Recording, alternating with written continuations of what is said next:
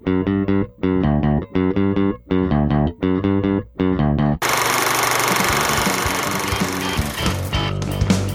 to Filmstrip. These podcasts are spoiler-filled as we discuss the plots, characters, and themes of the films in review. All content used or discussed in these podcast episodes is the property of the respective owners and used under the Fair Use Act, Section 504(c)(2), Title 17. Welcome to Filmstrip. I'm Jay. And I'm Irina. And this is our review of Nothing in Common, starring Tom Hanks, Jackie Gleason, Eva Marie Saint, Hector Elizondo, Celia Ward, Barry Corbin, and Bess Armstrong. Directed by Gary Marshall, released in 1986 on a $12 million budget, it grossed over $32 million at the box office. Now, this was Tom Hanks trying to change in his career from going out from straight silly comedies to doing more dramatic work, and that didn't really happen for him and take off in a way until Big in 1988. But this was one that struck a chord with me at an early age, and I didn't see it in theaters. I was too young to see that. I caught it on like a free HBO weekend or something, and I watched it because I knew Jackie Gleason. My brother and I were fans of the Smokey and the Bandit movies growing up. If you grew up in the South, it was just kind of a thing, especially with dudes. And we watched the Honeymooners reruns, like, you know, the Back to the Future families and stuff like that. And so I knew who he was, and I knew who Tom Hanks was because I'd seen Splash at that point, and I think I'd seen him on TV, and I thought, oh yeah, he's funny. And I remember watching this, and it just broke my heart, you know, and I have held on to this movie ever since. It was never a big hit, but it was one that definitely struck a chord with me, like I said. So, Irina, have you ever seen this one before? Nope, I hadn't until you suggested it. I think we were having some deep discussion about Tom Hanks and kind of touched on a couple of movies. And, you know, this one particularly for you had an emotional trigger. But then we talked about another movie which kind of had the same idea, and we just went with it. Yeah, absolutely. So this is part of a twofer we're doing. We're going to do a Billy Crystal movie next time around called Memories of Me, and that's one that you suggested, and we'll talk about it then. But yeah, this one was a big one for me. Again, it just struck a chord with me. I think I know a lot of these actors from so many other things. I think I saw Eva Marie Saint on all kinds of stuff. I guess Who's the Boss is probably the thing that, you know, a lot of people my age know her from, but she's had a huge career. I know Hector Elizondo from a million things that Gary Marshall's directed him in, and I think this was sort of an earlier role for him. Celia Ward is an Alabama native, so I have to know her like by law.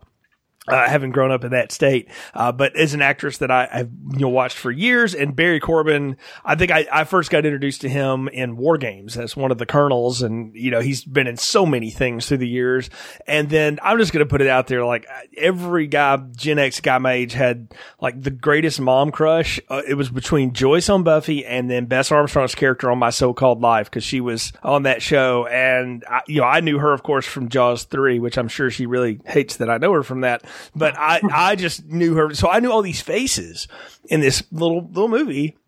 And I watched it, like I said, a lot as a kid, and I don't know that I totally got all of it, but one thing that resonated with me was David's job. Tom Hanks' character's job in this was the first job I ever remember going and like researching. And back in those days, kids, you didn't Google anything. You went to the library and you picked up the Bureau of Labor Statistics, manual, and you started flipping through occupations. And I looked up what a creative director at an ad agency was.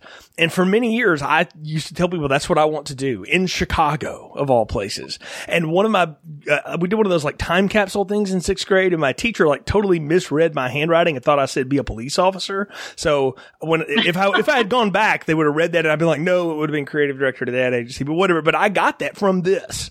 And it's funny that, I didn't really follow that, but it's funny that I held on to that for all these years of all the little things to pick up. But the thing about this movie though is it made money, but it didn't really hit at all. It was one of those movies, I didn't know a lot of these actors. I knew some of them.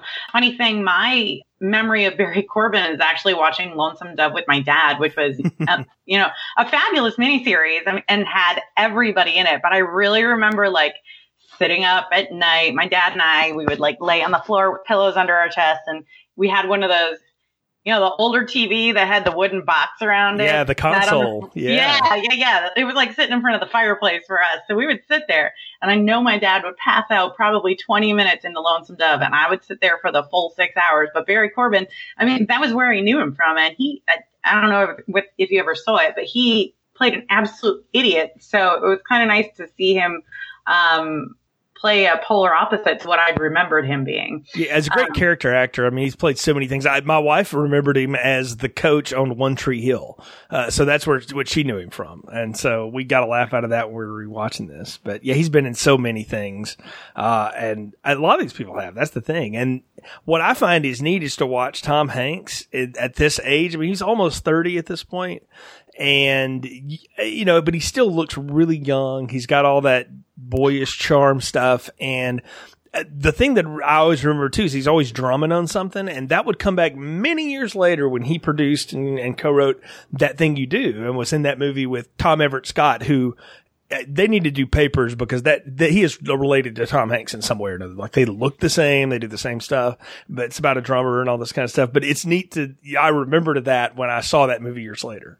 Oh, that's funny that you mentioned that. That's another one of my, I'm going to actually call That Thing You Do a guilty pleasure movie because I don't think anybody watches it anymore. Oh, no. I will, our friend Brian, the co-producer here, big fan of that movie. He and I've talked about it on his show Tracks. We talked about it as a soundtrack that we love. And so, yeah. It's just a great one. But you're right. With the drumming aspect and the two of them, yeah, you're right. They have to do some DNA research because there's no way they're not related. I mean, the guy could pass for Tom Hanks' son if he wanted to. Yeah, it looks more like him than Colin does, which is kind of sad. I'm sorry, Colin. So, but it was great for me because I was never a fan of Big. It just wasn't my thing. Typically, I'm like one of those sci-fi action girls. So for me to sit down and watch this particular movie was actually a feat. And for me to stay engaged was a feat, interestingly enough. What I really actually found myself loving about Tom Hanks is even though he looked like he was, you know, really young, his voice hasn't changed at all through the years. Yeah, it's amazing, isn't it? It just held together all those years. And I mean, he's over 60 now and he's still acting and doing things and he can just, I don't know, make that voice into so many different things. I mean, and most recently, of course, he was in the Mr. Rogers biopic, which, I mean, who didn't cry trying to watch that, right? I mean, the man does this to us.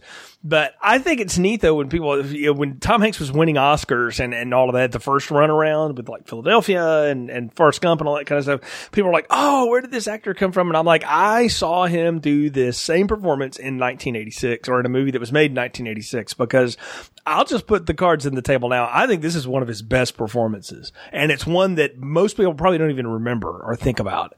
But I think you get everything Tom Hanks can do in a movie in this movie, and the fact that it didn't land with audiences, to me, is kind of amazing. I mean, it's a 40% on Rotten Tomatoes. If you go to Metacritic, which is what I tend to trust, it's 62%, but that ain't much better. It's 5.9 on IMDb. So, I mean, it's right in the middle, you know, and I don't expect it to be a 10 out of 10, but I'm amazed through the years that people haven't gone back and maybe revisited this. So, and same goes with Memories of Me next week, which is maybe even more unknown. So I'm glad we're talking about them here on Film Strip because we tend to do a lot of horror and sci-fi and action, and we're trying to vary that up a little bit. So this is the softer side of Sears, if you will. Yeah. It's kind of fun to be involved in the softer side of this crew here. I was going to add that you were going down your statistics here. There must be more people watching it occasionally because Google users rated it 81%. Interesting. Which gives it a big jump. So, you know, there's somebody out there sitting on their couch going, it's got Tom Hanks. Maybe I'll watch it. And they're not disappointed. You know, every movie has its moments, but they're not disappointed by Tom Hanks. Or anybody in this movie. Yeah, and really, we've got to talk about the anchor of this is Jackie Gleason. And the story goes, Gary Marshall talked him into doing this at a point when Jackie Gleason was less than a year away from passing away. He had terminal cancer, was very sick at this point, didn't want to do movies anymore, had done Smokey and the Bandit 3, which was a huge disaster, had done a couple of TV movies, and had basically just sort of retired at that point. And Gary Marshall told him, you don't want your silver screen legacy to end on Smokey and the Bandit 3. So he kind of shamed him into it in some way, but he really just talked him into it. And the story goes that Gleason, when he met Hanks and met with Marshall, said, you know what, I'll do it. But you can tell that he is very sick. Like, I don't know that it really hit me until maybe even watching it this time, how much he is sitting down, how slow he moves, how little they really have him do physically in this film, and it was because he flat couldn't do it. I mean, the man was very ill. No, and it comes down to even just his acting throughout the movie. I mean, you can, and we'll get into the plot in a minute, but you can see him almost living this part as the movie goes through. Yeah, he's one of those actors that could do that. There's one scene, and maybe we'll talk about it, where he and Tom Hanks really go at each other, and they called cut, and Hanks took this big deep breath or whatever, and Hanks told the story. He said, and Jackie Gleason walked up to me and put his hand on my shoulder and said, "That's showbiz, kid," and then just walked off, and smiled like always. Just like he could just turn it on and off. And Hank said that's when he realized, wow, you don't have to just live with it at all times to do this stuff. And so it's neat to watch Jackie Gleason again, even if it is his last role, because as sick as he is, he's still got a lot of power behind him. And we'll get into it when we get into the movie. But yeah, loaded cast. Gary Marshall, again, acclaimed director for this kind of movie. Does a lot. He known to do a lot of rom-coms and a lot of dramedies and those kind of things, and even spun this off and tried to do a television show of it, and it had 7 episodes. I don't know if you've ever tried to watch that. I didn't know about it until years later. I went back and tried to watch it. There's a reason it didn't work. The magic was gone, but I can see why they would try that, and that's something that Gary Marshall was into. So this is right up his alley, but it's one of his least successful films, and I find that amazing because it looks like all of the rest of them. So why it didn't go is one of entertainment's mysteries, I guess. I always like to give you some sort of confession of something that I didn't know. This was actually my introduction to Jackie Gleason. So it makes me want to kind of go back and watch all of the things he did because I enjoyed him in this so much. It's such a storied career. Lots of things we could talk about with him for sure. Well, let's talk about this one. Why don't you give us a plot summary? All right. Tom Hanks plays David Basner, a young Chicago advertising executive whose career is skyrocketing. His personal life and eventually his professional life are derailed when his mother, Lorraine, leaves his father, Max, after decades of a loveless, borderline abusive marriage.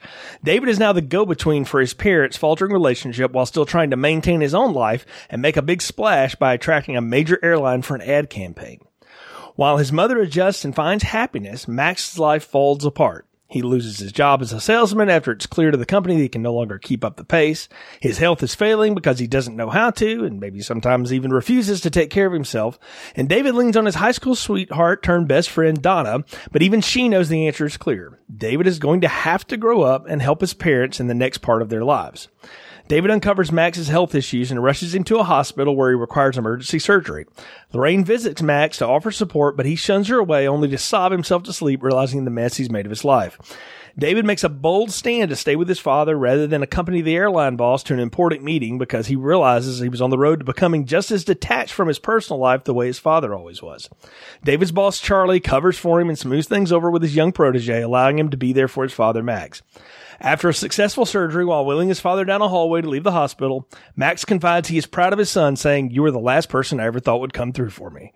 David smiles, and we see an ending montage of David successfully balancing work and life and his now divorced parents who have settled into their new lives as well. And that's the plot summary for Nothing in Common. It's actually a pretty simple little story. It's a guy who's got a great job and is kind of a playboy and just sort of does his own thing. And as he puts it out in the movie, his lifelong goal was to grow up, get a great job, buy a big house, show it to his parents once, and then they would go away and die and he could live his life. And then he's confronted with the reality that that's not how this is going to be. And, then we get to deal with all the fallout of his parents' dissolving marriage. I think where this starts is kind of right before somebody has kids. We finally got everything put together. We've got the house, we've got our jobs, we're adults, and then boom, somebody's pregnant. Because that's really the transition that's made here for David. He goes from his lifestyle to all of a sudden caring for somebody, and he hasn't had to do that before. Yeah, I mean, when we meet him, he's making out with an airline attendant in first class, getting ready to land from some island vacation that he's been on back in, Chicago. And we think they're in bed together. And then, the overhead light dings. He's like, okay, I gotta go back to work. And, he's changing clothes in the car. And I gotta say too, the thing about this movie that is so 80s, and it's not a bad thing, but it is so 80s right now, is all of the use of music and montage in it. to tell the story. And we get this great opening song, and I will put cards on the table now. I am an unashamed fan of Christopher Cross. I love the man's music. It's good, smooth pop music. I know it's not, revolutionary, but the compositions are a little more intricate than maybe you would entail for a general pop song. And I love the song here. It's David's theme is what it's called. I think the hook of it is Loving Strangers, but you've also got the Thompson twins in this soundtrack, but they don't get the opening song. We get this kind of upbeat, but rather melancholy pop song. And if that's what you want, you need Christopher Cross to sing it. And you get this great montage of him going through his motions, running into the office, and he's wild and crazy and all this stuff is going on. And you think like, man, this guy's really got it going on. But what you realize is that he is just sort of ignoring the things that are going to now be a big part of his life. And they show up when he's in bed with a woman, and his father calls him and leaves him a message on his machine like, yeah, you might want to know your mom left me today. Yeah, it wasn't the type of message I was expecting.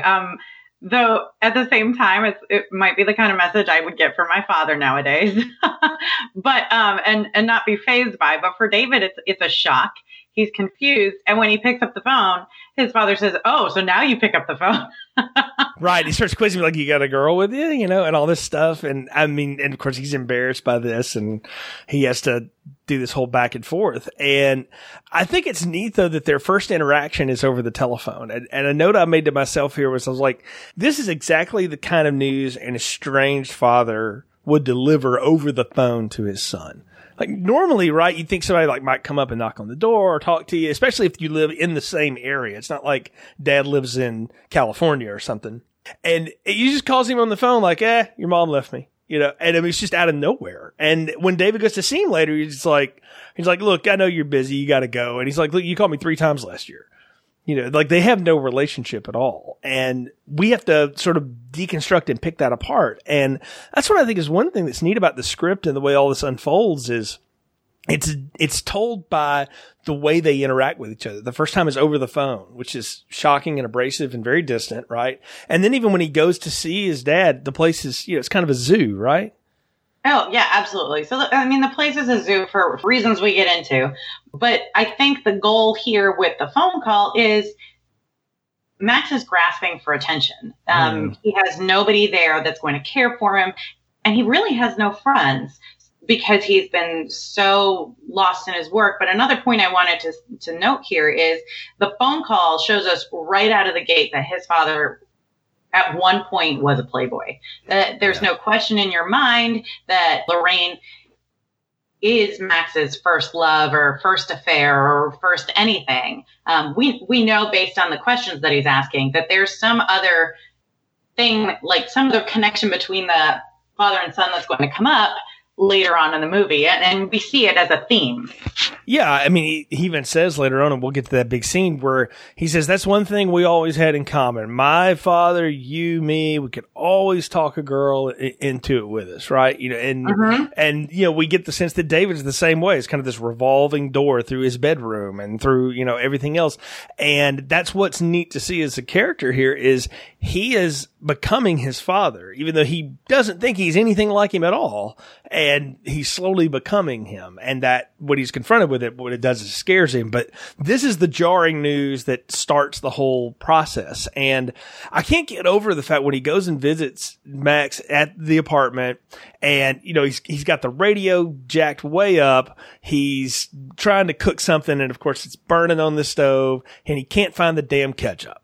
Because your mother always hid the ketchup and he's got to help his dad find the ketchup. And that's sort of their bonding moment is find me the ketchup. It also shows us how incapable he is of functioning on his own. He may be cooking dinner, but he's pretty much forgotten that the food was on the stove. He's forgotten that he has this steak searing on the stove. And David walks in and the kitchen's just filled with smoke and everything's just a crazy mess. I do love the little detail here that they throw in as far as costuming, where in Max's glasses, they're actually held together by a safety pin. which shows us where his priorities have been. It hasn't been making sure he can see what he's doing. He's obviously not sitting around reading a newspaper very much because he's not paying attention to those little things. Well, he's trying to read like the betting column at the horse race or whatever, but he's not paying attention to the self-care things. And that'll be a theme throughout. I mean, we let it out in the plot summary. He doesn't take very good care of himself. We'll find out later from Lorraine, his wife, how much she had to do to try to take care of him, and that, he's really incapable of doing it. It's not that he's incapable. He's too obstinate to do it, but he thinks, fine. And what does he say? Like, I'm never better. Glad she's gone, whatever. He's in denial about what this means for his life. And to the point that he can't even talk to David about it because, as we've already established, they don't talk to each other. They have nothing to say to each other. Right. And that's why they are estranged. That's why the friendship between father and son has fallen apart. Yeah, there's that transition that happens with everybody where you go from you're always your parents' children, but at some point you become an adult and you're self-sustaining and things like that, and you have this adult relationship with your parents, which is different than you were even when you became a mature teenager in college and all that kind of stuff. And David never went through that. He obviously grew up at home, left when he was 18, and never came back. And, obviously didn't have any siblings either. Yeah. I mean, you and I have probably gone through that transition with our parents where all of a sudden they went from being a parent to being a friend, not just somebody that we take care of like a baby, which is David's big jump. But, I remember the first time my mom broke down in front of me and just had that absolute stricken moment of, Irina, what do I do? And Max doesn't outright say that to David, but calling him at work, calling him at home, giving him a hard time, that's his way of reaching out and saying, hey, I need you. Right. He's trying to do something. And so David's next move is to, of course, try to catch up with his mother and figure out where is she, what's going on, and we meet Eva Marie Saint, Lorraine, who is this very quiet and just simple woman, and just so Eva Marie Saint has always been kind of an elegant presence, I think. I mean, it's just sort of what she is. And she very much embodies the character of a woman who finally had enough. And unlike Lifetime women, throwing somebody off a bridge or shooting them or something like that in those, in the cheesy movies, right? She just decided, I'm done anymore. What am I doing? Right? David's gone. He's not coming back. Clearly. Why am I here? And I love the conversation she has with him where he just kind of subtly says, so you just decided that was it, huh, Mom? And she's like, is that what your dad said? And then she lays out like, you don't understand how lonely it was living there after you left. There was no one to talk to. I remember that line, there's no one to talk to. He would come home and there was no one to talk to. Yep. I'd have to check his armchair to see if he was there. Right. And I was like, how lonely in existence. And if you look at their apartment, that's not a large place, right? The thing that really broke my heart about Lorraine is how she again talked about how lonely that existence was. And you just get a sense like she's had nothing else to do but just care for this man who won't communicate with her, and beyond won't communicate with her, won't even like acknowledge that she's there anymore. And I don't know, it just seems so empty. And when you meet her, she seems like this little ray of sunshine. And so I can't imagine that person being totally ignored by somebody else. Well, we have to take into account how soon after their marriage David was born, because she had David there before he left. He was her everything. He was her go-to person to talk to because Max was always at work. So for a long time, Lorraine's had that one person to talk to. And, now she's stuck with kind of frumpy dumpy in the chair, who's not taking care of himself, not taking care of her needs, and obviously we're not talking monetary needs here. We're talking about emotional needs. Yeah, there's a lot we learn about both of them as we go down the road. And I think I kind of want to bring that up later because there's a lot to mention in regards to how Max actually treated Lorraine down the road. Oh yeah. I mean, there's going to be it's the peeling the onion back in this movie. And that's what this movie's so good at is it's just layering us into this because it did throw us into here's David's life. And now here's the phone call that changes his life. But we have to sort of piece together in our own heads what the rest of this was like. And the first thing we see him do is he goes and sees his best friend, Donna. Bess Armstrong, who's playing a theater professor, I think is what she's supposed to be. Mm-hmm. And she was like his high school sweetheart. And we learned from her that like she's been married once, it didn't work out.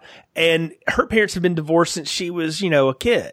And so he's trying to talk to her about this, and she's telling him, like, I don't know what to tell you. Like, that's sort of been my reality for so long, and it was better for him. Part of Donna's thing is she's putting up a wall. I think she's always been there for him, and I don't think that being the one that got away was something on her part. It was completely one-sided there.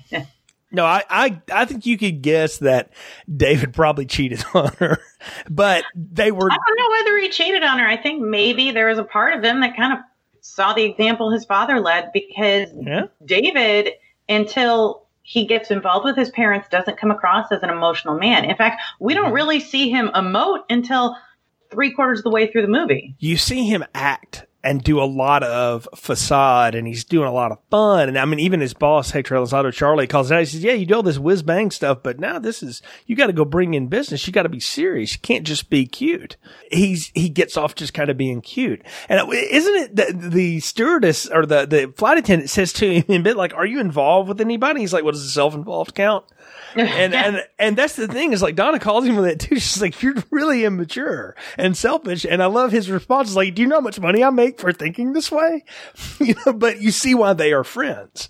Right? Oh, absolutely. Because there's the yin yang aspect to the friendship. Yeah. And I love the fact that this Donna character comes to us, and she's not just the girl next door, the one that got away or whatever. She's got her own life. He's just still a part of it because he keeps introducing himself into it. Like, we never see Donna go to him. He always goes to her. And it's not saying that she's not appreciative of it or doesn't enjoy his company, but she's not exactly seeking him out. Like, anytime he needs help with anything, he's got to go play golf with the airline guy. She's got him out showing him how to play golf, and he, when his parents are driving him nuts and she's got a friend over, he goes and interrupts it, right? Because that's his anchor in life and all this stuff. And she can't be, I think at one point she even says to him, like, I can't keep being this for you, because we don't have a relationship. We're just friends. And so anyway, I love that character though. And I think she plays it so well when that part could have been just the girl sort of pining and waiting in relief. And she's not waiting on Jack. She's got stuff to do. Well, yeah, and she's very genuine about it. Even though we can see in her face that, she still has a soft spot for him, she's very genuine about it. And unfortunately for David, she does put up that wall, but he meets that time and time again because he's seeking out somebody who's going to give him the same loving care that his mom gave him. Exactly. That's what he's looking for. So, but he's not going to get it from her. And that's what, we find out. And we're going to see David go into action here now. He's got to go get a new, client. So he's hanging out at the bar with, all of the buddies, and he's got the bartender basically eavesdropping on some other ad agency who's about to lose an account. Find me out which one and I'll hook you up with one of my people or whatever. And I was like, what a weird thing to do. Like, he pulls that poor guy aside and he's like, look, I promise you it'll be worth it. You don't even hear the dialogue. Or if he's like, please just go be nice to the bartender because she's going to get us the lead or whatever. And it reminded me of the way you found out information before the internet was you had to talk to people, and you had to have people who would talk to other people for you, and all that. And we still have that to this day, right? But nowadays, like, we're so reliant on technology. Like, if I really want to know something, I could just go dig that up. Like, if you wanted to know what that ad agency's major airlines were, and you could go and look and see the contract because it's public record because they're publicly traded. So he could have figured that out on his iPhone in like 20 seconds. But in 1986, you got to have JoJo the bartender do it for you. Yeah, that's right. That's why we have, let me Google that for you now. So funny thing about this scene that we're talking about with the bar. So we see that, I think we see the outside of the bar before they go in, and that the name of the bar, and it probably won't sink in for you because I know that this is not one of your favorite movies. I don't even know whether you've seen it. The bar's called Shenanigans, which if you haven't seen Super Troopers, you're not going to get this reference. But there's a quote actually in Super Troopers which made me laugh, and it made my husband's light bulb go on really big. And he said, hold on, wait, we have to stop the movie. And I said, what the heck do we have to stop the movie for? Really, what is going on? He's like, no, stop the movie. I said, okay. So then we rewound the movie, and he said, look at the name of the bar. And I was like, yeah, Shenanigans. You know, we already made the joke of the restaurant in Shenanigans. Yeah, I get it. And he says, no, wait, watch them walk into the bar. And you're going to have to go back and watch Super Troopers just for this moment. Because Super Troopers is 30 years later. Funny moment. You walk into the bar and there's writing all over the white wall in the back of the bar. Now, fast forward 30 years later to Super Troopers about Vermont State Troopers. But the captain says, I swear to God, I'll pistol whip the next guy who says Shenanigans. And you hear somebody say, hey, Farva, what's the name of that restaurant you like with all the goofy shit on the walls and the mozzarella sticks? And I thought, oh my God, this is where they got, this has to be where they got that quote. Well, apparently it's a spot in Chicago, or was a spot in Chicago. It was like one of the things to do and see because all this was shot around there.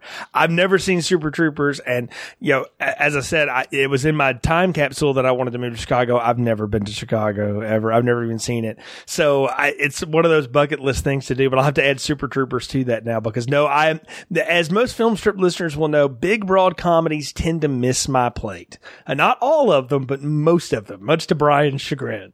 I'll tell you what, I'm not a Super Troopers fan.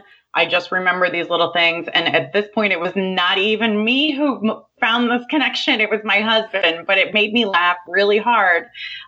So I think more people in this generation now are going to have that little moment if they go back and watch it. Yeah, that is kind of neat. It's neat to see though the way that, you get the sense that this is a place where everybody goes. Like it's like Cheers, right? Yeah, everybody knows each other, and they're constantly working. And what I love about this movie is, as I already laid out, like I love the montages in it. I love the montages of the ad team working because even though I never did what Basner does for a living, I did work in advertising for a little while, and the creative process is very much like what you see here. It's everybody pitching something, coming up with an idea. Sometimes you go to the lucky cubicle and you try to, think of different ideas, do stuff. And I don't know. I always got a kick out of this. And then having lived it a few times, it's funny. And even nowadays, like if I'm getting ready to do a big presentation or whatever, I have done the whole get out of here. I'm in pregame on somebody and they have no idea what I'm referencing, but it's this movie because I do the same stuff. I'm like, I gotta walk through it. I gotta get it, and then I'm good.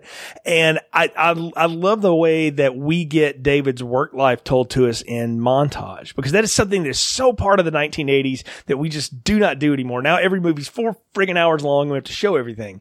And this is a much more economical way of telling a story. Before we even get to where they're working on the ad campaign, he bumps into Sheila Ward, which is fabulous. We meet Sheila Ward, and the first thing he does is we get Tom Hanks being goofy Tom Hanks, where he picks up the phone like he's next to her, and he's clearly going to try to pick her up, right? And it goes nowhere. She totally blows him off. And then he sits down to have drinks with Barry Corbin's character, I think his name's Wooldridge, in this thing, and he's the head of the airline, and he's trying to pitch him, and you see David just trying to sell him so hard. And this guy is like, I can eat my whole meal with a salad fork. Like he's not interested in the pitch. He just wants to see if this is somebody that he wants to work with. And so David does his best, try to get in with him and, talk with him a little bit, and they're ordering drinks. And then she sits down, and the look on his face, like, well, that explains a lot, that she works for the company. It's only later that he figures out the big reveal, she's Wooldridge's daughter. But I love Sheila Ward in this movie because she is the epitome of the 1980s woman executive, the way Hollywood portrayed them. Super brassy and totally in control and doesn't, she's as much a figurehead of all of this and a driving force behind her business as David is on his, and she's not going to take any of his crap. And that was something that was changing. It was changing in the world of work, and it was changing in Hollywood, thank God, finally. And you had to get a good actress to do that, and Sheila Ward can always pull that off. Well, she's so powerful. It's just a strong presence on the screen. And she follows suit with what Wooldridge says about her. I raised her to be a man. She's tough as nails. She's not going to let anybody get in the way of what she wants. And I do love the fact that she's very clear about what she wants. Whereas we have the polar opposite of her in Donna Martin, the best friend. Yeah, who maybe doesn't really know what she wants. You know, she just knows she wants to do her theater and have her theater students do amoebas, I took an intro to theater class once, and we did a very similar exercise. So that is not far from reality. Yeah, so as an actor, I'll tell you, I've never had to play an amoeba, and I've never taken an intro to theater class because I never would want to be an amoeba. But, you know, I think Donna does know what she wants. She wants David. Really? It comes up time and time again. Yes, absolutely, 100%. Because at one point she says, you know what? I can't do this with you. As you said, she says, I can't be your emotional punching bag. And she cuts him off. She says, no, I'm not gonna put up with you. And then we see him through another beautiful musical montage with no lines from anybody. He's out to lunch with Celia Ward, having a glass of wine, having his salad, and he sees her walk by sweaty after riding a bike with her current boyfriend. And we get the exchange back and forth of the looks they're giving each other as she walks away, these longing looks between the two of them. I'll tell you, the look that got me on that one is the look Celia Ward makes. Like, you would expect her to look at this woman and sort of judge her and be like, who are you, peon? But she doesn't. She looks at her and I think she looks at her and him and is like, why are you two not together? Like, she kind of gets it, that her and David's fling is exactly that, is what it comes down to. And we'll talk about some of how they fling together here in a little bit, because some of it is absolutely hilarious and downright strange. But back to what I think is neat about this movie in 1986, and I know I'm putting on 2020 glasses for this, whatever.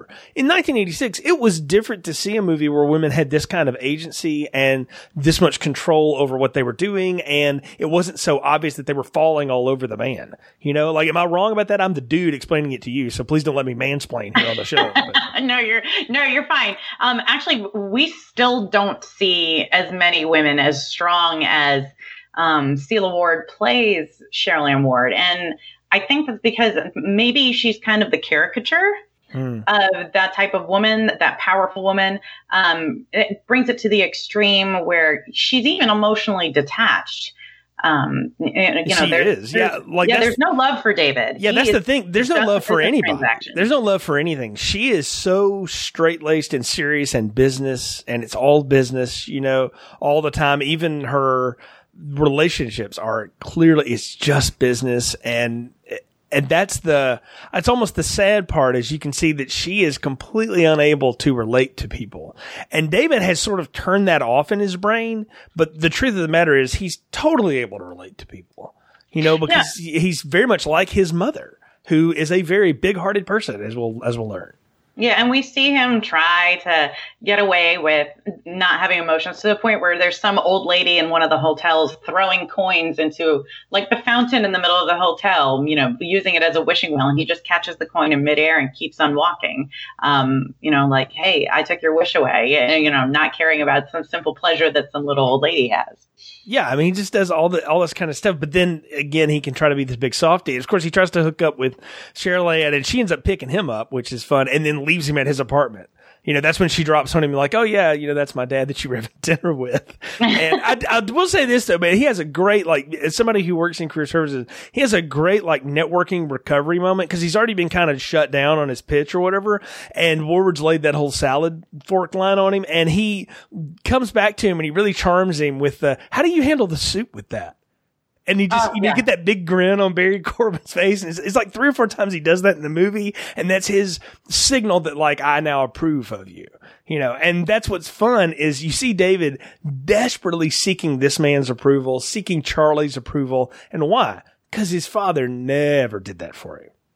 Mm-hmm. Yeah, 100%. He needs some sort of approval, which is why it's funny, because we go back and forth with Charlie and his needing approval of David, with a whole toupee section. That is hilarious. Does it look good? Yeah. Now the real test. What's the real test? Will it survive the pool? And I'm sitting there thinking, that damn thing's going to fly off his damn head in about 2 seconds, because he's been bald forever. Right? I know. We can't have a movie with Hector Elizondo with hair on his head. It would just not feel right. It goes back to Superman. Well, it's even later. Like David's talking to Lorraine after she like got a job, and she's really excited, and he's trying to talk to her, and his secretary's teaching her how to type, and like all she can do is stare at Charlie's head, And, yeah, they're down at the pool, and all she can do is stare at his head. And when Charlie walks away, she goes, "That rug looks awful. Does he know?" Well, he does now. Can we talk about how the parents go here? Because Lorraine literally tries to go on with her life. She gets a job for the first time in, decades. She's moved out on her own. She's renting a room from like the little housekeeper that's retired in the burbs of Chicago. And she looks like she lives in like one of the neighborhoods in Backdraft or something. And what I found interesting, since it was the 80s and there was still some sort of segregation as she was moving in with a black couple. Right. So that's even a huge step for the 80s. And I saw that and I was like, oh, that's cool, because it shows you how accepting and wonderful Lorraine is. Right, and they don't call it out. That's the best part about Gary Marshall and his movies, is he doesn't need to hit every nail on the head. I think he did in some of his later movies, but not this one. This one, that just happens, and it's just part of life. It's the same way that like the female characters are played. It's all this stuff that's very progressive, if you want to use a word for it, just comes off as just the way they operate. It's just the way life is, right? And some of it's good and bad, but I did like that. That's a great thing to point out. And what I think is neat is that Lorraine is like taking charge of her life for the first time in decades. And it feels good. And you see the way that they shoot her and the way she's dressed up. She's always in bright colors and everything. And what do we see when we see Jackie Gleason? He's in dark colors. He's always in the dark. He looks very sad. Part of that is the man can act and do that. Part of it was he was deathly ill, so he couldn't look any other way. But they contrast them with her life is starting to recover and move on, while Max's life is completely falling apart, because we get to follow him for a day when it looks like he is the charmer of the world, right? He's got the pretzel guy that knows him by name, and he's handing out pins with his name on them, and he's talking to his sales leads in the garment industry and all this stuff. But you can also tell that like people are just sort of tolerating this guy because he's not really doing anything. I'm going to go back to you talking about colors too. One of the other reasons why we see him in the dark so much is he can't see. He's having difficulty with his vision. It's part of what is affecting his life so much. And me being the eye person, sorry, I gotta go there. I see this often. And Jackie Gleason does a fabulous job of portraying somebody who is just literally shuffling through life in a cloud, because that's where his head is. Because the only thing that's positive for him that he can remember clearly is things he saw when he was a younger man. So he's trying to live that again. Exactly. And they call out something in this movie with the illness. And I have to wonder, I can't find any proof of this, but Jackie Gleason was suffering from diabetes at the time. And there's a big line where like Lorraine yells at David about like, you don't go blind from diabetes. Well, actually, yeah, you do. Like we didn't know that at the time. We were learning that in the 1980s, but that was a big deal for that to be the, for lack of a better way of saying it, the disease du jour of this movie, because the go-to is always like heart attack or cancer, right? Like everybody can relate to that. But what Max has is more people have, and we don't talk about it, or we didn't talk about it then, right? And it was the first movie I'd ever heard of it in, and as someone who lost a parent to complications of diabetes, I can assure you, yes, this is the kind of stuff that happens to you if you don't take care of yourself and if it gets out of hand. And I don't know, it always struck me as being something that was so different about this movie too. And maybe that's why it didn't hit. People didn't want to relate to it or couldn't relate to it. But I think that's a neat thing that it points out. And I can't help but wonder if Jackie Gleason wasn't insistent upon that a little bit because he knew he was at the end of his life. And if they took an education moment is really what they did. Yeah. They gave us a great, father-son story. But then the realization of, hey, if you don't take care of yourself, you're going to end up like dad. You're going to end up blind. You're going to end up sick. Well, better yet, you're going to end up alone. And that's the thing that Max is. He is alone. And what we got to get to this big fight that goes down, because it's just a scene-chewing moment by Hanks and Gleason here, where his mother finally tells him that, like, look, you got to know your father stepped out on me a lot, and it wasn't after you left. It was before you were even born. You know, and what a thing for a mother, one, to confide in her son with, right? And then the son to have to deal with that. And then the way he goes and lays that all at Max is when they had that conversation about, we could always get it, the Basner men could always get a woman in bed, and they have there's a couple of funnies in it, but it's really the two of them going at each other. It was the scene where Hanks, said Gleason, tapped him on the shoulder to make sure he was okay at the end of it. And this one just wrecks me to watch these two men absolutely throw daggers at each other verbally here. Yeah, it killed me too. And mostly because I was looking at it from the point of view of the woman who had gone through it, because since I am a woman, I'm able to kind of step into that. And, he talks about, she was stiff as a board and there was no affection and all this other kind of stuff. And you really see that this man, he browbeat her essentially, their physical affection was not something enjoyable. It was one of convenience. It was, well, I'm going to do this because this is what he wants. And she was constantly wanting to please him, but didn't know how. So they lose that any emotional connection they had because they never had any sort of physical connection. And it's hard because you almost understand why Max did what he did, but that doesn't make it right because there's a woman falling apart because of what he did. Yeah, that's the thing is they're able to tell us this story about this man who on his wedding night stepped out on his new wife because she didn't know what to do in the bedroom. She was not accustomed to this, didn't understand all of this. And he stepped out on her and got his satisfaction elsewhere. And as we'll learn, of course, it wasn't the last time. And you hear that story, but the way you hear him tell it, it's sympathetic. And that is an amazing thing to do because after Lorraine has laid that on David, we're like, oh man, F that dude, right? Forget Max.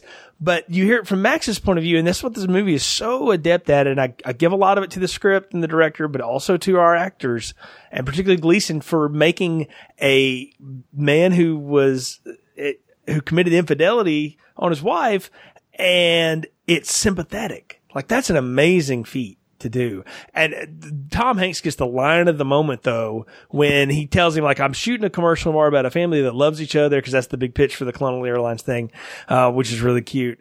And I'm going to go fake it. Yeah. I'm faking it. I'm just faking it. And I was like, wow, what a hard thing to say. Right. And because he's come up with his team. Yeah. He and his team have come up with it, but he's come up with this loving, wonderful way to display this airline based on just things that he wants himself. What a great pull. I had never thought of that, Irina, but because his team comes up with this idea of no PowerPoints, or they didn't have PowerPoint then, no video packages and all this, presentation stuff. Let's do something where we just show some nice slides of a grandma going to visit some grandkids, and it's all subtle and it's all about family. But I had never thought about the fact that this is the family David does not have. Yeah. And I think the whole thing was triggered at one point by just the thought of a hug. Mm-hmm. And, creating an advertisement that made it feel like a hug, made you want to have that family element. Well, that's the thing you notice too. David never mentions his grandparents. So you get a sense that he wasn't close to any of them at all. He hasn't really been close to anybody except maybe his mother. And that's, he's been gone for how many years? So he hasn't lived there in 10 or 12 years. So, he doesn't have those relationships. So the fact that he's going to put one together, he was faking it all along anyway. But the fact that he admits that to his dad, and he throws it at his dad to try to hurt him. But in a lot of ways too, and this is me putting on my counselor hat here, that's him admitting it to himself too, that I've just been faking this all along. We've all just been faking it. This is where we see him fall apart, is he finally knows the truth about both of his parents, and he's been trying to work everything out for them, and phone call from mom, phone call from dad. This is happening. I need this. Go grocery shopping. I need you to take me here. And David, he finally blows up. And we all have these moments where, the kids need to go here. The kids need to go there. And I empathize with David here because I have a blind mother, and it's can you read this for me? We're going grocery shopping and it's a 5-hour trip. You've got to read every single ingredient on the box. So I understand that moment of stress. And then he's got this commercial that he's putting together and he just loses it. It's actually a hilarious moment too, because Hanks is like yelling in a bullhorn and he's screaming at the director and he's yelling at the drunk grandmother, who that's a hilarious touch, by the way, that the actress they hire is drunk for the shoot. And Yes. so they're doing all this and he's losing his mind at everybody. And I love it that it's his buddy, the director, that sits him down like, hey man, it's okay. Like, it really doesn't matter. And we've seen these two work together. Like, they had some sort of perfume commercial where one model, slaps the hell out of the other model. She's just barely putting on the aftershave and she smacks him with it, which is funny. But they have all this, but it's all played off as comedy because it's Tom Hanks riffing and doing what he was known for doing at the time, which, people like Jim Carrey and several others have sort of made a living off of for many years. But Hanks did it first, in my opinion, and he probably wasn't even the first of his own generation to do it. But he's doing all that, but there's a sadness to it too, because you realize he's losing it because he has no one he can talk to. And then when he goes to the one person he wants to talk to, Donna, rightfully so, says, I cannot be your emotional, catch-all anymore. You're going to have to grow up and deal with this yourself. And she kicks him out. And he has to go and deal with it. And we see like this sadness come over him in the office, right? Like he stops joking with the one secretary that he's always screwing with at the office. Mm-hmm. And she somehow just misses it. Yeah. And he was like, I do too. And he just walks on and it's like, wow. Like, and I don't know. I found that to be some of Hanks's best acting is when he's just weighed down by all of this. He crests the mountain and falls, and you see him not only emoting in that one scene, but then digesting the emotions of, oh my gosh, my parents, this is really what's going on. And as you said before, he doesn't mention his grandparents. He doesn't mention anybody. He doesn't mention an aunt, an uncle. He obviously has no siblings, no cousins, nothing. I mean, the people that he works with, they're his family. Yeah. So it's nice that we do see his director buddy take over and say, hey, we got you. And even more so when Max really gets sick later in the movie, his boss stepping up for him. Yeah, we'll talk about that Charlie scene because that one gets me still to this day. Yeah. But so we see David take his father out. He goes to the jazz club. They're out very late at night into the early wee hours of the morning, and he's got to be up in like 3 hours and do more commercial shoots and stuff. And finally, Max's health gets revealed to him. And I got to tell you, like, that still disturbs me when they pan to Jackie Gleason's feet and the way that like his feet are just eat up with gangrene and effects of diabetes and stuff. It's very, very sad. It struck me pretty deep because I've had those people come into my office and I've seen it, and they're in pain and they don't want to tell anybody. And this shows us why in other scenes we've seen Jackie Gleason's character just kind of shuffle through everything. He's in chronic pain, which is why he's cranky, which is why he's angry, why he can't remember anything. He's not taking care of himself. He's let this go too long. We even see a moment where David takes him to the eye doctor to get new glasses. And we see him go into the roundabout, wait for David to pull away, and then he walks out again. So he is being a defiant child through this entire thing. Well, his whole thing is he spent all of these years taking care of everything and feeling like he was in control, and now he's no longer in control, and he's having to let that go, and it's just killing him. Like, it literally is killing him. And a lot of credit to Gleason because they did a little bit of makeup job on the feet, but not all of it. Some of that was very real. And to be like, actors have all manner of vanity in the world, present company, excuse me, but this guy had the kind of career that like could have been very much Kiss the Ring and stuff. And to allow himself to be vulnerably photographed like that, again, it's an education moment that they're doing here. And it is a visual that if you've seen this movie, you will never get out of your head. Well, and it's not just a visual for when they pan to his feet and his own expression, but I wonder if this is the first time Tom Hanks even saw that. And that's what I'm wondering too. Like if they got it straight from him. Yeah. The look on his face is a look of utter surprise and shock. And I feel for him in that moment. I'm right there with him. And, not to project too much here, but my mother passed away several years ago. And I remember one of the last times I went to go see her when she was still coherent and she was in like physical rehab and stuff. And it was so sad to see the condition she was in. She couldn't move herself around hardly anymore. She was struggling just trying to move little blocks on a table as part of her rehab. And I just remember that. And, kick me. I thought of this movie during that, because again, it just made such an impression on me. I'm sure I'm not the only person that's lived through something like that. Everybody's lived through something like that with an aging parent. And it's sad, but it's also a moment when the final veil is now dropped. There are no more secrets between Max and David anymore, because that was the big one Max was keeping. And now David's like, no, we're doing something about this right now.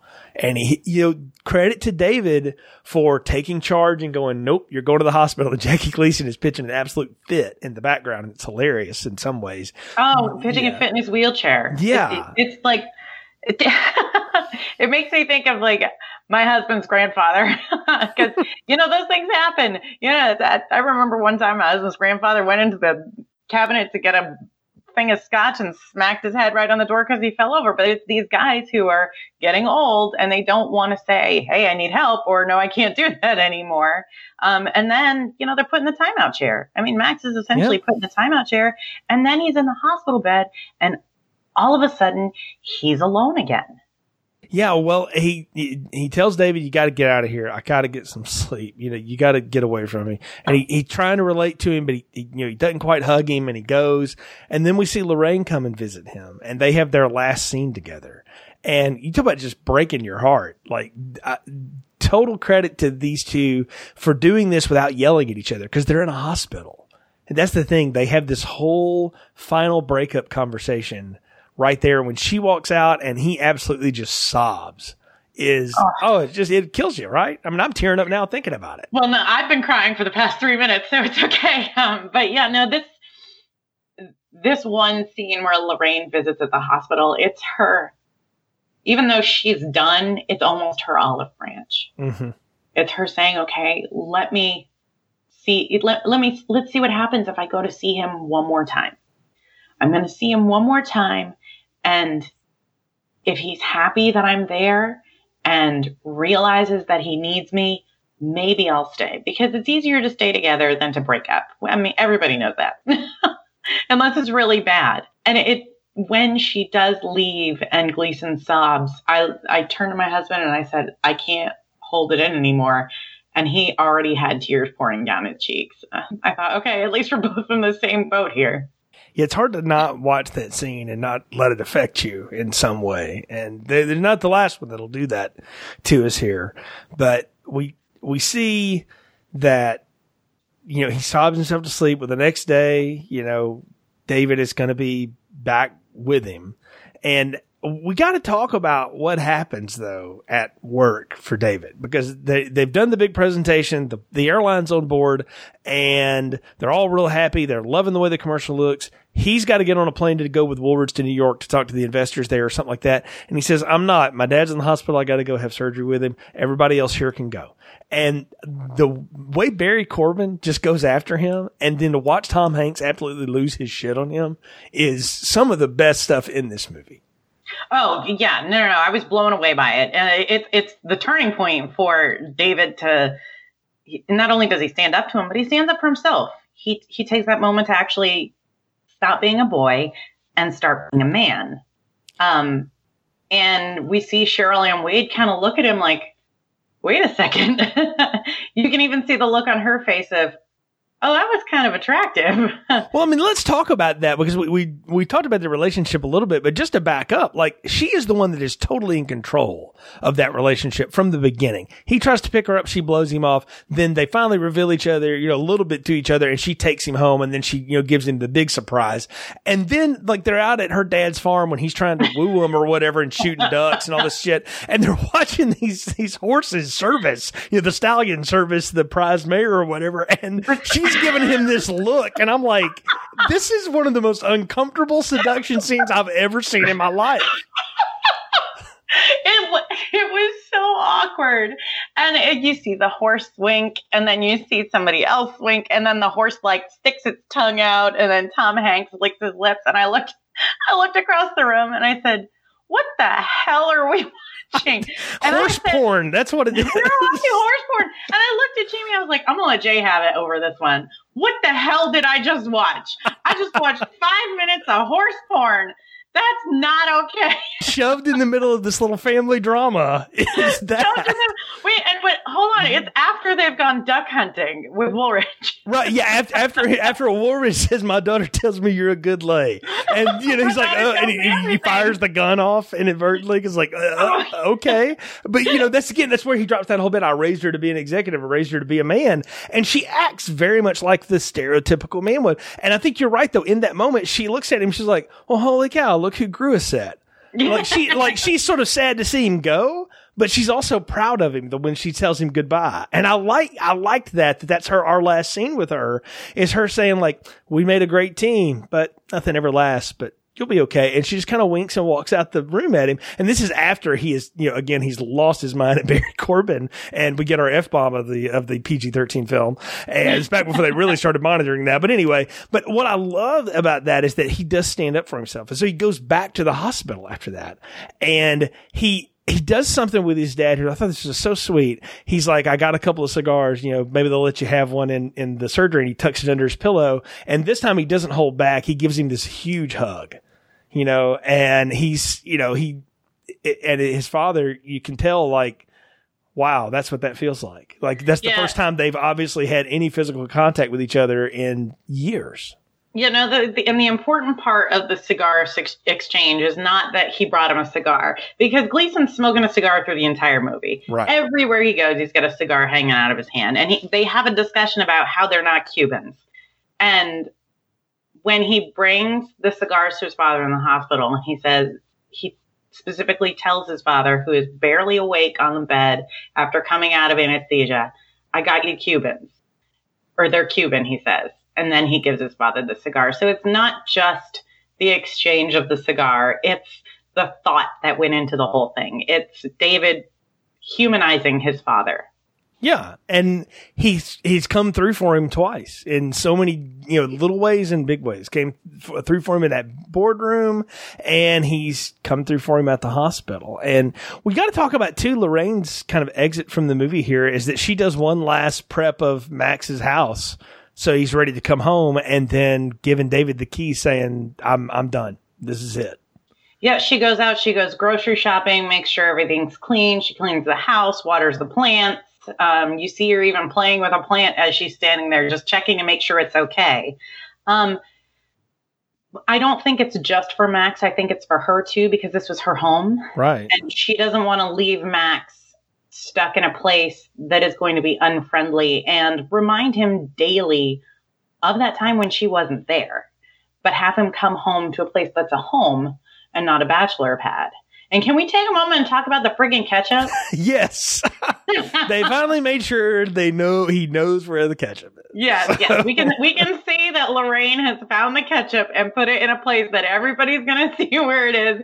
And my husband hadn't seen the first 20 minutes where they're debating, where's the ketchup? Where's the ketchup? And I started screaming, there's the ketchup. Look, she found the ketchup.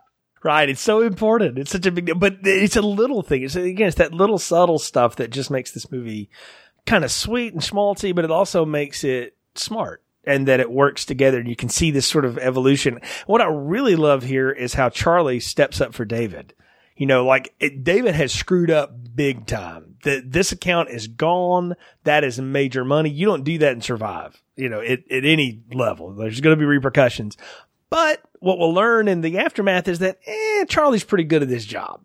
And he kind of calms Woolridge down, and he takes care of everything. And I love what he tells David, because this is so important. And I tell people this all the time, especially young people, when you're going into the workforce and stuff. If anybody offers to be a mentor to you, you take them up on that twice, and you ain't got nothing you can give them at that point. But when it's your turn, you need to turn around and do the same thing. Because I had people do that for me, and I'm at a point in my career now where I get to do some of that, and it's a blast. And what I love is the way Charlie talks to him here. He's like, I was just like you. I was all over the place. And when I finally got around to seeing my dad, he didn't even know who I was. His mind was gone to the point that he didn't even recognize me anymore. And you don't need to live with that the way that I have to. So I'll take care of it. You're okay. Do what you got to do. And and we see, he basically tells him, take your time. It'll be here when you get back. And, we see David eventually goes back to work. So his job is not completely ruined. And I think that's a huge thing that his boss steps up for him like that. It is huge because we're able to enjoy the moments, a video montage of David and Max having time at home and being family. Yeah. Getting to know one another again, watching television together, reading the newspaper together, listening to music together. And one of the things that we miss here, that you and I missed here, what we didn't go back to, is after Lorraine leaves the house, David takes a moment and he sits down and, we see him turn on the tape deck next to his father's chair before he goes back to the hospital. He turns on the tape deck and he sits down and he looks at his father's glasses and he puts them on and he just sits back in the chair, almost as if he's trying to see things from his father's point of view. Yeah, well, he literally is at that point, right? He's trying to sit in that chair in those shoes, and because he doesn't know what's going to happen next. He really doesn't. And, Max has pretty significant surgery. He loses his toes, part of a foot, but he can learn how to walk again. That's a pretty big deal. And you get the ending montages again where you see that David and Max have a relationship. David and Lorraine have a relationship. David has a job still. But before that, you get the heartbreak moment. And I teared up when I was reading the plot summary, and I'm the one that wrote it. But that whole line about "you're the last person I thought would come through for me" is just the sweetest, perfect last line you could have for a movie like this, because no other dialogue is after that. Oh, yeah, absolutely. It was a sweet farewell. And I'm going to just stop there because I'm going to start crying on the other. Well, I want to ask you one thing, because we do get a moment where David realizes Donna got her grant, so she's getting new theater seats for the little theater she's renovating. And he goes to sit with her on some of them, and he has this moment with her where they have that whole bit about, my parents were the girl they liked. Well, I'm the other one they met, too. And I had a question. I wrote it to you in the notes. I'm like, do they get together? Is that what happens here? Because it's not confirmed, but you kind of get a sense that, they might give it a shot. I think what we see here is grown-up David looking at Donna through new eyes. And I do think that 100% they do end up together, because he finally realizes, after watching everything that his parents have gone through and seeing the truth of their relationship, what he has in Donna. He has everything that he wants in her. He just hasn't taken the time to say, okay, I have to put this part of my life first. So he reaches his hand out to her and he says, "This feels comfortable." And she says, "It really does." Yeah, it's a really sweet thing to see them do. And you get, again, they've laid that Christopher Cross song on us once, but it appears throughout the orchestrations and the themes. Patrick Leonard weaves it throughout the whole movie, and it's David's theme. I mean, that's what the subtitle of it is. And I think Christopher Cross made a side career out of somebody's theme in a movie. But, I mean, really, but it's perfect for it. And it's a good, sweet moment. And we get that same swell again with Max. And then the montage, and we're out. And that's it. And we're off to the credits, and that's the end of the movie. And we don't know where they go and what happens, but we've got our little story as it's told. So it's the part of the podcast where it's time to give final thoughts, recommendations, and popcorn ratings. So Irina, what are yours for Nothing in Common? The final thoughts on this movie are, I love the fact that it ends on a feel-good note. They could have ended the movie with Max passing away and us mourning his loss or remembering the wonderful things about him, but we didn't. We ended on a happy note of a family coming together. Would I recommend this movie to anybody? Absolutely. I'd recommend it to everyone, especially any father or son who is going through some sort of strained relationship. But it really is, aside from that one F-bomb, it's a family movie. I would even have my kids watch it, and I think that they would be just as emotional and understanding through the entire thing as I was. As far as popcorn ratings, it's not an extra large popcorn. I'm going to kind of put it right in the middle because it did hit my emotions, and we'll give it a medium popcorn. All right. Well, again, I've put over this movie about as much as anybody can. I think I've mentioned it for years on various podcasts because it's a big one for me. It's not a perfect movie. It's definitely got its flaws. But the thing about it that I enjoy is, even for as long as it is, it's almost an hour and 50 minutes long. The montages really get you through it. The characters are fun, and you get to watch some real acting pros. And I mean top to bottom, not just our leads, but everybody really given a lot to a story that lesser actors might have phoned in, and nobody here did. Everybody really came to play. They gave their A game, and you get an A performance in what is basically a B movie. And that's a high praise. And so I definitely think this one is worth revisiting, particularly if you're a big fan of Tom Hanks. And I mean, let's face it, who isn't really? Go back and watch this and you will see everything that you have loved about him for the last 20, 30 years of his career right here before it really took off. And it's the same performance. It's the same voice. Even when he yells, it sounds the same. It's amazing, to watch this guy. And you'll see one of the great comedians of all time, Jackie Gleason, in his swan song.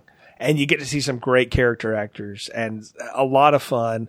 Again, not perfect, but the soundtrack in it is fun.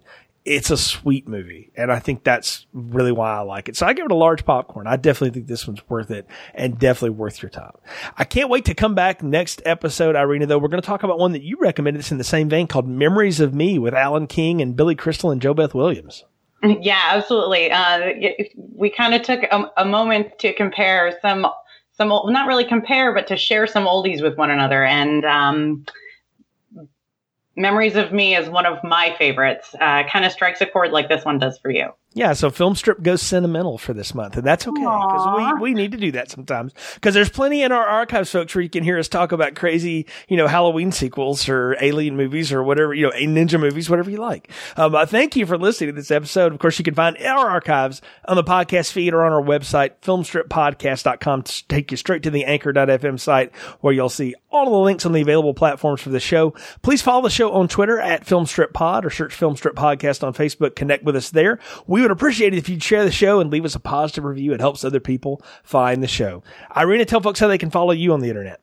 On the internet, you can find me on Twitter at iSing, EYESING, or on Instagram at iNerd, EYE.NERD. We appreciate the support. So until next time, for Irina, I'm Jay. You've been listening to Film Strip. Thank you for listening to Film Strip. You can find more episodes on our website, filmstrippodcast.com. The Film Strip theme music is produced and performed by Frozen Lake 121. All content used or discussed in these podcast episodes is the property of the respective owners and used under the Fair Use Act, Section 504, C2, Title 17.